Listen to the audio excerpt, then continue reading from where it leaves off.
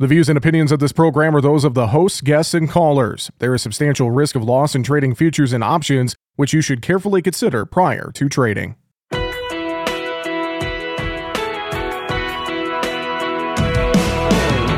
Bringing you the ag information you need. This is Market Talk, produced by the American Ag Radio Network. Now, here's your host, Jesse Allen. Well, we saw corn and soybeans trade their way slightly higher on the day Wednesday as we try to continue that rally in corn futures from the start of the week, while we did end up taking some profit across the wheat markets and the cattle trade as well. Thanks for joining us here on Market Talk today as we broadcast live from Commodity Classic 2024 here in Houston, Texas. Kicking things off today, the trade show opening up on Wednesday afternoon, and really excited for a great couple of days here in Houston, Texas. Coming up on our program today, we are going to talk markets with Mike Zuzolo from Global Commodity Analytics. He's going to join us from his office back home in Kansas and give us his thoughts and rundown of what we're seeing in the market trade. Again, doing our best to maybe bounce off of some of these recent lows that we put in these markets on Friday. We did have some decent key reversals to start the week, but now kind of fading this rally a little bit, it feels like. So how much life do we have left in this grain rally? What kind of legs does this rally have?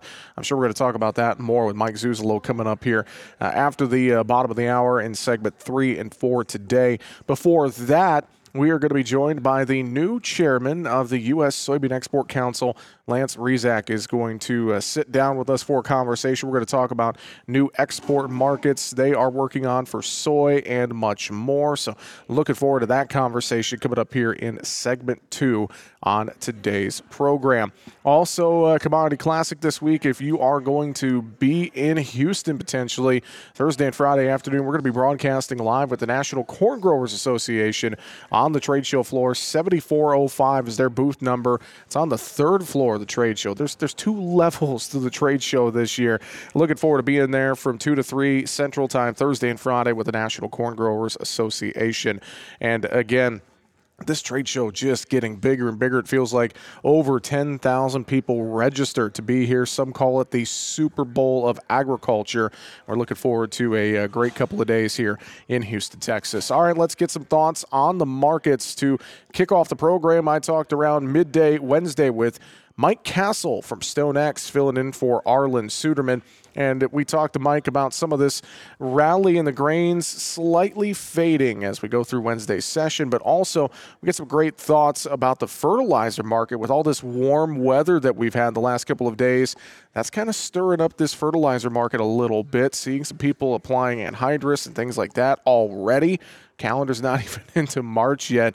And so Mike shared some good thoughts with me in terms of some of the fertilizer market movement that he is watching right now. So let's listen to that midday commentary, thoughts with Mike Castle from StoneX, starting with the grain trade on Wednesday. Yeah, it's definitely feeling that way. Obviously, 2024 has not been too kind to the grain market so far, so we'll take whatever grain we can get. But like you said, there, corn and beans holding on to some kind of strength here. Wheat complex falling off pretty hard. Kind of feels like fundamentals taken back over on that side. We are seeing kind of some private estimate updates here. We did see another private estimate drop in Brazil. We'll get the official update from USDA next Friday. But overall, the fundamental picture is just staying bearish here, even with that cut that we did see this morning. And, a lot of the private estimates that have been smaller than USDA, it's still Brazil's second biggest soybean and corn crop of all time. So obviously that's, while it may sound bullish on its surface, if you really dig into the fundamentals, it's still looking pretty heavy, especially with Argentina rebounding. Even at the low end of estimates here, we're looking at a record combined corn and soybean production for Brazil and Argentina this year after, an already big crop from Brazil last year. And even on the wheat side, obviously a lot of private estimates now kind of creeping up to record Russian wheat production. So wheat market's kind of been able to stay pretty satisfied on the front end with just how big Russia's supply has been here in the last couple of years. So overall, kind of tough to get too excited on the grain side here this morning, but, started the week deeply into oversold territory, technically speaking. So kind of starting to see some discount buyers stepping in, some fun stepping in, taking profit. So like I said, kind of in the beginning there, we'll take any green we can get at this point. Well, I know, too, with this wild weather that we've had, warm temperatures here before this cold front's moved through, I know that's got this fertilizer market kind of jumping around a little bit as we've been seeing some pretty early application going on across the Midwest here, Mike. Oh, yeah. It's definitely felt like spring, not so much here today. We got a swing, but, pretty much the entire month of February has felt like, maybe April. And we've kind of seen that reflected in the fertilizer market. I know just visiting my folks where they farm back in central Missouri last weekend, already ammonia tanks out in the field, a lot ahead of schedule. That's already kind of a tough one on the ammonia side of things. By our records, we saw our third largest fall ammonia run since 2000 this year. So things were already kind of tight. And now, it was going to be a bit of a task to get things back where they need to be before spring season hit. And now with it kind of coming sooner than expected, things are starting to kind of run higher here as we scramble to get supplies in place, kind of tight across the board. The biggest one here, in my mind is the phosphate market. We did get earnings reports last week from our big phosphate producers and, kind of expected Q4 phosphate production to rebound here. Obviously with our countervailing duties case in place, it's still tight on the import side. So we kind of need that domestic production to step up so we can have that supply for this spring. And unfortunately, it hasn't been the case. We actually saw Q4 fall from Q3. So that means, we're not able to import that well. Or, imports towards the end of last year kind of got small in Nov and D. So now domestic production isn't there. So now, we've seen the NOLA phosphate market rally to a major premium to the rest of the world as we try to draw in those imports. But now, because the spring season's coming so early, obviously we don't have the time to get it into place like we would like to see. So honestly, the fertilizer market could use a couple good rains across the Midwest to kind of slow this crazy pace as we kind of, compete over the limited in-place supplies for now. All right, once again, that was midday commentary that we had with Mike Castle from StoneX, filling in for Arlen Suderman on the day Wednesday. Some good thoughts there from Mike. And yeah, this warm weather that we've had, hard to believe that some folks have been out putting fertilizer on already in certain applications. I mean, saw 70s and even some 80s to start off the week, and then a big cold front moving through. I know producing snow in the upper Midwest, northern plains, severe weather out there as well. Reports of tornadoes in the Chicago area. Just wild weather we're having, and it looks like the temperature swing's going to go back to the upside here as we head towards the weekend before another system starts to work through, continuing to see various waves of weather here this week. Also looking at South American weather, the March forecast is looking maybe a little drier than normal for key areas of Brazil's safrinha corn crop. That is something that we're going to watch to see if it triggers any additional short covering potentially in these markets. South American weather has been relatively benign as of late. Does that continue or not? We'll have to see. All right, coming up next here on Market Talk as we broadcast live once again from Commodity Classic in Houston, Texas, we're going to sit down and have a conversation with the newly elected chair of the U.S. Soybean Export Council, Lance Rezac. I know he just spent some time in Brazil, so he's got some firsthand looks at how things have been going in Brazil and how their soybean industry is working. We're going to talk about that, relationships with the U.S. and China in terms of soybean exports and new markets, all that more. Coming up next, we'll be back with Market Talk from Commodity Classic on the way right after this.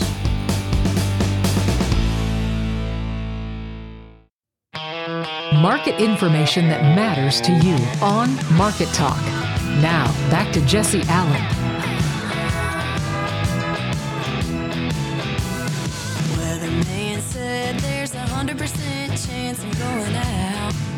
And joining us now here on the program, pleased to have with us the newly elected chairman of the U.S. Soybean Export Council, USEC. Lance Rezac is with us. Lance, congratulations on being elected chair. It's great to see you here at Commodity Classic. Well, thank you. It's really quite an honor to get to be chairman of the U.S. Soy Export Council. And so this might be the pinnacle of my career in soy. I've been involved in it for a lot of years, but this will definitely be the most interesting year. Well, and thinking about that, the most interesting year, I know we got a lot of things in front of us, plenty for you and me to talk about right now. And I think in terms of the work that USEC does and just looking at soybean exports around the world, I've mentioned this before a few times when looking at the export picture for soybeans and really ag trade. The deck chairs have kind of shuffled around a little bit here in recent years, haven't they? Between China and South America and the U.S., there's kind of some of that ongoing ebb and flow, so to speak, right now. There's a lot of changes going on, actually. China is the biggest soybean importer by far. They import about 60% of all the soy that's traded in the world. So almost 2/3 of the soy that gets traded goes to China. So that leaves the rest of the world with a little over a third, 40%. And so they're not. You can't replace China, But luckily, China needs us and Brazil to provide them enough soy for it, because you know how the political tensions have been with China, and I don't blame them. They don't want to be relying on us if we're not going to be a reliable supplier, And so they want to be as food secure as they can. So they're looking to diversify all their markets and all their buying along the way too. But we try hard to work with China. We're still in China. We have 16, 17 people working in China, help them to promote our U.S. soy along the way, and even some things which you wouldn't think, maybe sustainable labeling. Even China is some of that is they're going with some of the sustainable U.S. soy labeling and putting it on their packaging, because ours is more sustainable. Like I said, our big competition is Brazil. We were there a little over a month ago, and Brazil. I tell everybody, Brazil will feed the world. They have unlimited resources, nearly. They're farming maybe 2/3 of the ground they can farm. They still have over 100 million acres of just planted pasture that's already been kind of cleared. It's not even really heavily forested trees that all they got to do is go across the road, knock down a couple trees and plant it. It didn't cost them much. And then they get 2 crops a year at least. Some places they can get 3, and they get 70 inches of rain a year. And their ground's about $5,000 an acre, nearest we can tell. So they got some real production advantages, but they got some disadvantages too. They're trying to grow beans in a tropical climate. Sure. Brazil is part of Brazil is above the equator, so they don't get that natural drying effect that we have here in the U.S. They have to defoliate or desiccate their beans, all of them. And then they have to take them home and dry them. They dry them with wood, eucalyptus trees. They're doing a lot of different things down there. But to your point, some of the challenges they have, I think we've seen this to some degree, that the quality of U.S. beans versus Brazilian beans, U.S. beans still are outpacing Brazil in terms of quality, aren't they, Lance? Oh, yeah. We saw the beans coming out of the field directly. They had to take them home and clean them and dry them. And we saw them at the terminals getting ready to be loaded on a barge or on a boat. And those beans, they brought us out samples of them. They did not look that good. We need to get some numbers behind how they actually feed the animals and stuff like that. But if we showed up with beans like that here in the U.S., they'd tell us not to come back. Sure. But the other countries know that, and I think one interesting fact, China won't buy Brazil beans for their reserves because they won't store. They either buy U.S. or Argentina beans for their storage, because you just couldn't store it. And after seeing them, I understand why. Well, and thinking about the changing dynamic between China, the U.S., and Brazil, I know a lot of farmers, we always talk China, Brazil, China, Brazil, China, Brazil. But in terms of the work USEC is doing, what are some other export markets? Where are some areas that the U.S. is maybe starting to look at for more soybean exports, or maybe it's meal or some of these other soy byproducts that we have here in the U.S.? So talk about that a little bit, Lance. Well, we're actually looking all around the world. We just had our meeting yesterday, and we have 7 regions in the world, and we had all our regional directors here from each of those regions talking about what's going on. So I think Mexico is maybe moved up to our number 2 soy importer from us. We do a lot of work with the Americas. We obviously have the natural advantage of just putting it on a train and getting it down into Latin America, and so we have a good advantage there. And they like our meal. They bought Brazilian beans too. They're not too excited about them in some cases. Southeast Asia, that's a growing population.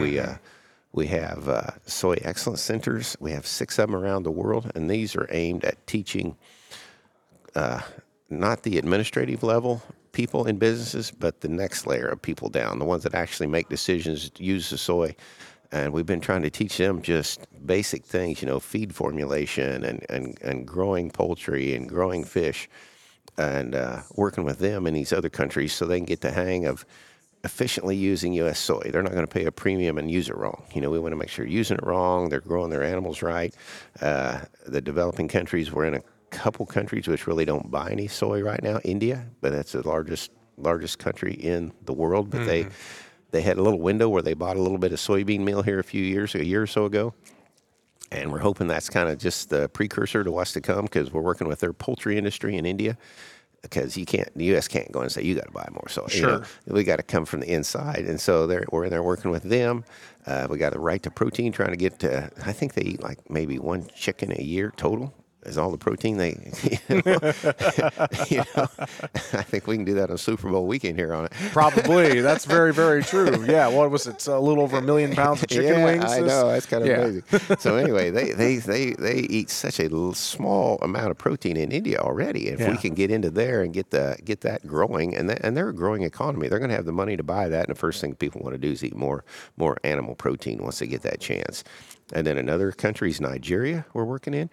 You don't think of Nigeria usually, but I think it's predicted to be the third largest country here in 15 or 20 years. It's a real growing country with a lot of people, and I think it's got enough of a growing economy that we can probably sell some soy there. So we're working in those countries too. And so hopefully those won't do me a lot of good, but hopefully my children will have some good markets. We were in China for 17 years before we sold them one soybean. We've been there 40, and we had to teach them how to raise hogs, because they were just, feeding them garbage backyard hogs, and we had to teach them American modern techniques. And so we're hoping, I don't know if anybody will quite be at China, but we're hoping to have some of these other countries come along, and it's not just to help U.S. soybean farmers. I mean, we're trying to help those people in that world get a good protein source of energy for their diet. Sure. Yeah. And so it makes you feel good if you can go somewhere. And they had some testimonials at a meeting I was at earlier today. They learned how to raise their chickens better, and they went from 50 to 500 chickens because they knew how to do it, and so it's good when you hear those stories about around the world. You're helping people really figure out how to do things and get the hang of it. Very true, very true. Well, as we kind of wrap up our conversation here as well, I think in terms of the work that you guys are doing with USEC, and now as you taking over chairman, it's all really comes back to, for the U.S. soybean farmer, that economic sustainability of soybeans, finding those new uses, those different export markets, things like that is part of what it comes down to. That, and of course, just feeding the world, right, Lance? Feeding the world. Yeah, like I say, right now we export 60% of our soybeans out of the U.S. So, and I'm on the United Soybean Board also, and that's how I got on the U.S. Soy Export Council. But there we're working on new uses all the time for soy, but exports are such a big deal that we just have to focus on those. Definitely. Real quick, what are some of the main goals for you taking over as chairman of USEC here this year? Well, I want to keep diversifying our markets. Okay. I want to make sure we do that, and then I want to make sure all the USEC staff has the right amount of whatever they need to help promote our U.S. soy. And I would really like to get the message back to U.S. farmers a little bit about what USEC does. I am amazed by it every time I turn around, whether we're building a market here. One guy, he's working with the Pakistan poultry producers to try to get GMO stuff done. I was in Kenya a year ago, November, and we'd been over there working with the East Africa Grains Council trying to get GMO stuff approved into Kenya. They're starving to death over there, and they're worried about GMOs. It's like, and USEC's over there helping with all that. And so it's just everywhere in the world we have stuff going on trying to help promote U.S. soy and make people's lives better. So it's really rewarding to get to see that. Well, we appreciate a few minutes of your time here at Commodity Classic, and we'll have to have a conversation again soon. With that, the chairman of the U.S. Soy Export Council, Lance Rezac. Lance, thanks for joining us. Appreciate the time. Thank you, and thanks for all you do for ag, too. And once again, that is the chairman of the U.S. Soybean Export Council, Lance Rezac, joining us here at Commodity Classic today. And coming up next, we're going to take a look at these markets, try to hang on to a little bit of a corn soybean rally. Wheat took a little bit of profit. It appeared on the day Wednesday, and we took some profit in the cattle trade. Mike Zuzolo with Global Commodity Analytics. He's going to join us right after this as we take a look at the markets here on Market Talk. Back with more from Commodity Classic right after this.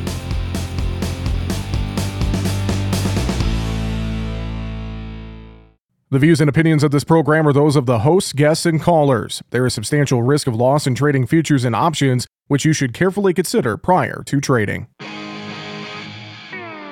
Let's get it. Keeping you informed with the latest market information for your operation. Now, back to Market Talk with Jesse Allen.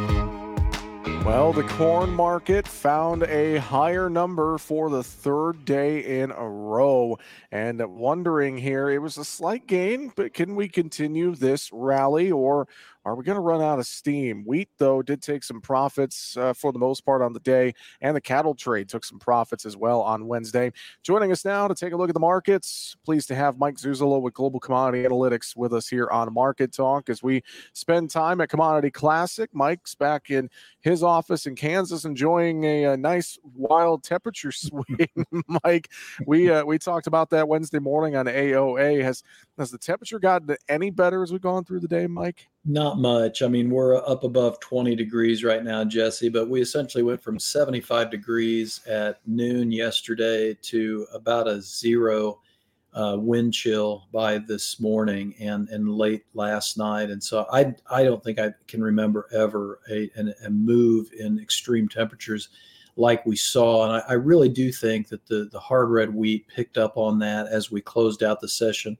And I think it made a distinct move away from the soft red wheat. And I say that because the way the market structure closed up ahead of the delivery, and as you and I talked about this, you brought it up on AOA Wednesday morning as well about the delivery coming in on March futures. But you notice that March hard red wheat on Wednesday's close, trading upwards of $5.95, broke through $6 before the close. But settled back around $5.95. Then the May contract is sitting around $5.80. And then the July hard red is sitting around $5.70, $5.75. So you've got an inversion in all three of the contracts as we head into delivery. So I'm going to say that I think the hard red wheat picked up on this cold weather, and that the delivery process is suggesting that the futures market's too cheap compared to the cash market out there. So that's something to really watch to answer that question you just asked. Can the corn continue to go higher?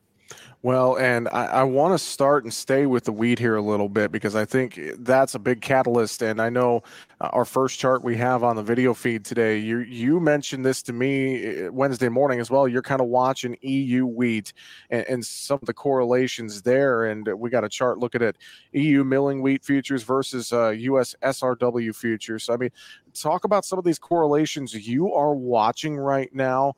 Can we have wheat continue to maybe be a leader for a rally here in the grains, Mike? What do you think? I think we need it, and I think we need it in the soft red eventually, Jesse. And I want to say that this is not just a weather market about hard red wheat in these cold temperatures. You know, the soft red wheat belt starting Wednesday night and again on Thursday night are expected to get into the 23, 25 degree temperature lows.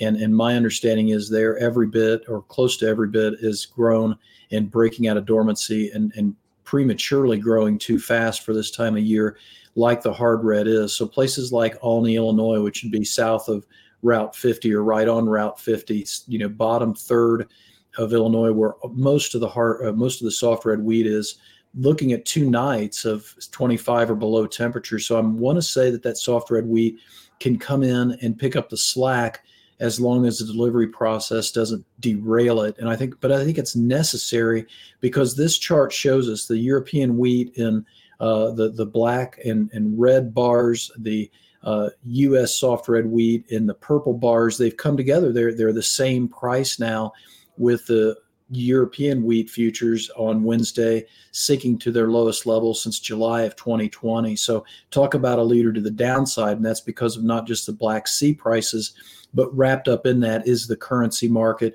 the Russian ruble, and some of these other currencies that are keeping the European and U.S. wheat trimmed in terms of demand. And I think this is where the inflation data that came out Wednesday morning showing bigger than expected inflation, the one the Fed looks at the most. And I think that already started to get the Fed governors, some of them talking about how they haven't done enough on inflation and killing that inflation beast yet. So that's why I want that wheat to really shine as we close out this week in SRW. And then I think we've got something to go with.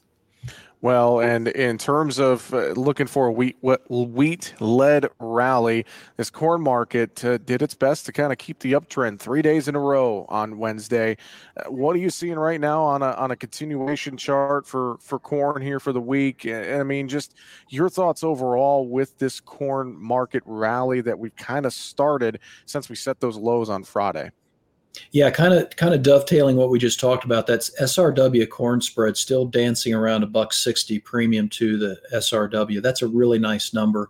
And if we go any higher than that, then we should be able to attract the higher soft red wheat price with a higher corn price, because that's a pretty wide spread. So having said that, if we can get wheat on board, I think we can go above that first green resistance line, which would be right around that 420, 421 and a half level.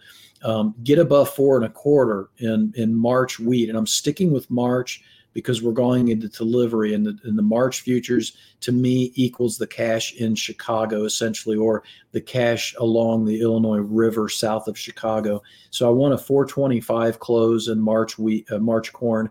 Then I think we can get back to that second green line, which is going to be right around that 460, 465 level. That gets you real close to my current undervalue level of 472 and a half.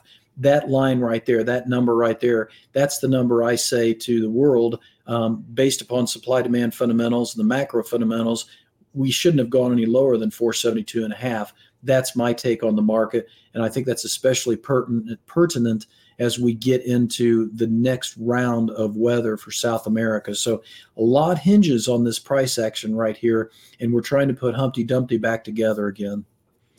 I'm glad you brought up weather in South America, Mike, because I'm hearing a little bit of chatter that some of these longer range models in March are trending a little drier for Brazil. So let's focus on some of that. I know you have some analysis here to take a look at as well in terms of the South American weather outlook. Are you hearing some of the same? Are we maybe potentially looking at a weather story for safrinha corn? Yeah, we've had two big crop reductions in percentage terms from two significant private firms in soybeans this week. We have not heard much out of the corn, and that got me looking at the corn, and especially, as you say, the second crop, safrinha crop corn, which is about 80% of the production of the total crop. Well, that production of safrinha corn is very concentrated in Mato Grosso do Sul, and I think Paraná is another province, and maybe a fourth smaller province that those areas make up a huge percentage of the safrinha corn crop. And as you drill down in this chart, you're looking at the major provinces of corn in Brazil in the top left map of Brazil, where they're highlighted in red by province. And then below that is Mato Grosso, and that's the concentrated area where you're talking about right in the center south and southeast area of Mato Grosso is a huge amount of the production of second crop corn and corn overall, Mato Grosso being over a third of total corn production for the whole country. So if you follow that Mato Grosso map to the right and look at the charts, the cumulative precip for Mato Grosso right now for 23-24 crop is almost a whole standard deviation below the normal. And last year was just a little bit below normal, but we are really starting to dry out now as that second crop corn gets planted, and seasonally it gets very hot very fast in that part of the country.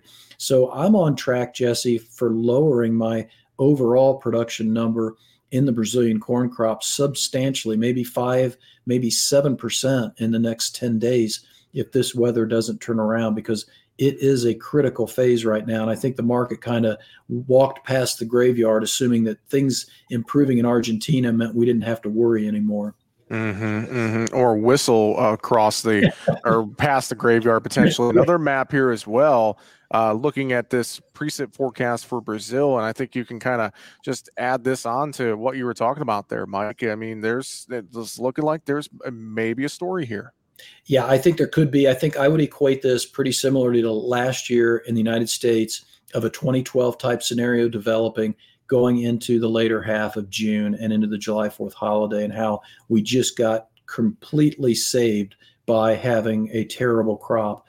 This dry channel that I've been keeping track of for the last 2 months, it's been fading in and out, but it's really never gone away in terms of what color of brown it's been. Now it's starting to get into the deeper browns. You're talking about 50, 75% less than normal precipitation over the next 8 to 14 days if the CPC forecast is correct.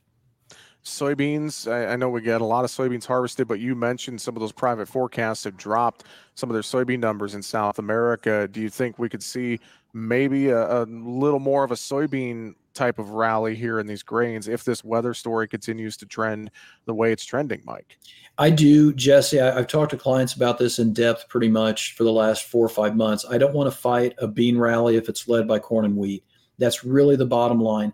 But beans are not the place to be long, in my opinion, right now in relation to the market premium that we've had in soybeans to date. We have taken some of that premium out, unfortunately, during the base crop insurance price factoring month of February.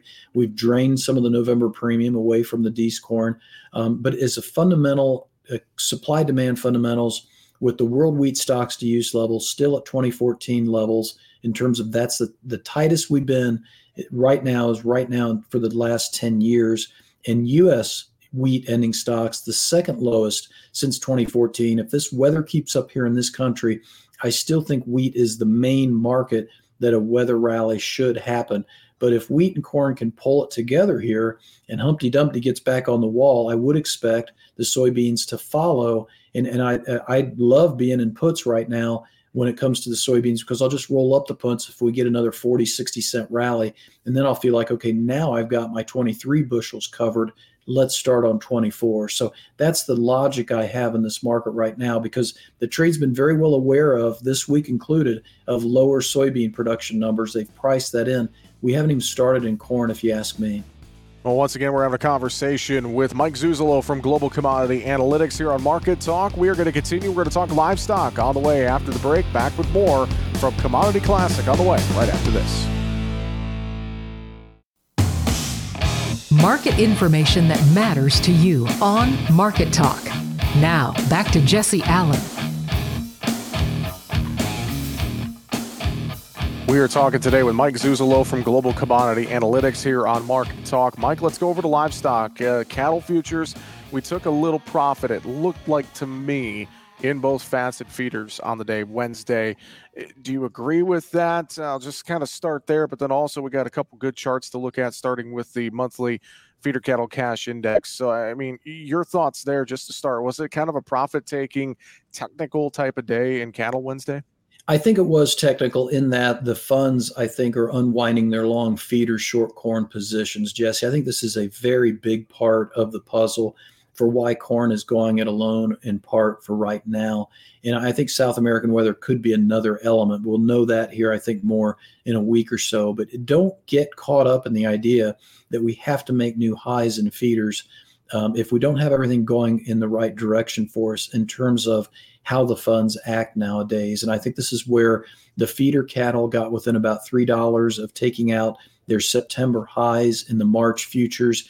We didn't get nearly as close when you look at this CME cash index with that September high back there around 254 and change. This is a key element to the market maybe rolling over potentially and moving lower. And why I like this feeder chart, it's because this cash index is sitting at 246. Oklahoma City reported flat to $2 higher prices unless you went over 850 weight feeders. Then they jumped to about $5 higher on their update Wednesday. What I'm getting at is you've got March futures dancing around 250, and that's after Wednesday's break. We could see the feeder cash index in the cash market kind of pull back on the futures, and the funds do that through the unwinding of the feeder corn ratio. And I think that's a real key element to watch here as I continue to, kind of barnstorm the area and say, get your puts underneath you in the feeders and the fats. We're coming into March. March of 2015 was not a good time for the fat cattle or the feeders. Just have a floor underneath you and see what happens. Well, let's look at the April feeder daily chart as well, just to kind of echo some of those things you're saying about getting some of those floors and puts in. I would agree with you. I know that some folks may be getting bulled up again here in these cattle markets, but to your point, managing that risk in this window is important because we could wake up next week and be much lower than where we're at right now, Mike. Well, and this chart really shows it. I mean, this is bona fide hedging 101. April feeder futures closed Wednesday at 255. We took out the minor trend line support and the red line. The orange trend line is the backbone of this chart. Then you've got a secondary backbone of the major moving average at around, as I call it, around 244. You've got roughly $10, $11 on the table if you take out that 255 support, maybe more. But I think that next trend line or moving average support is your main support for this market at this stage of the game, Jesse. So let's say you buy a $2 put and you're all wrong and the market goes back up on you.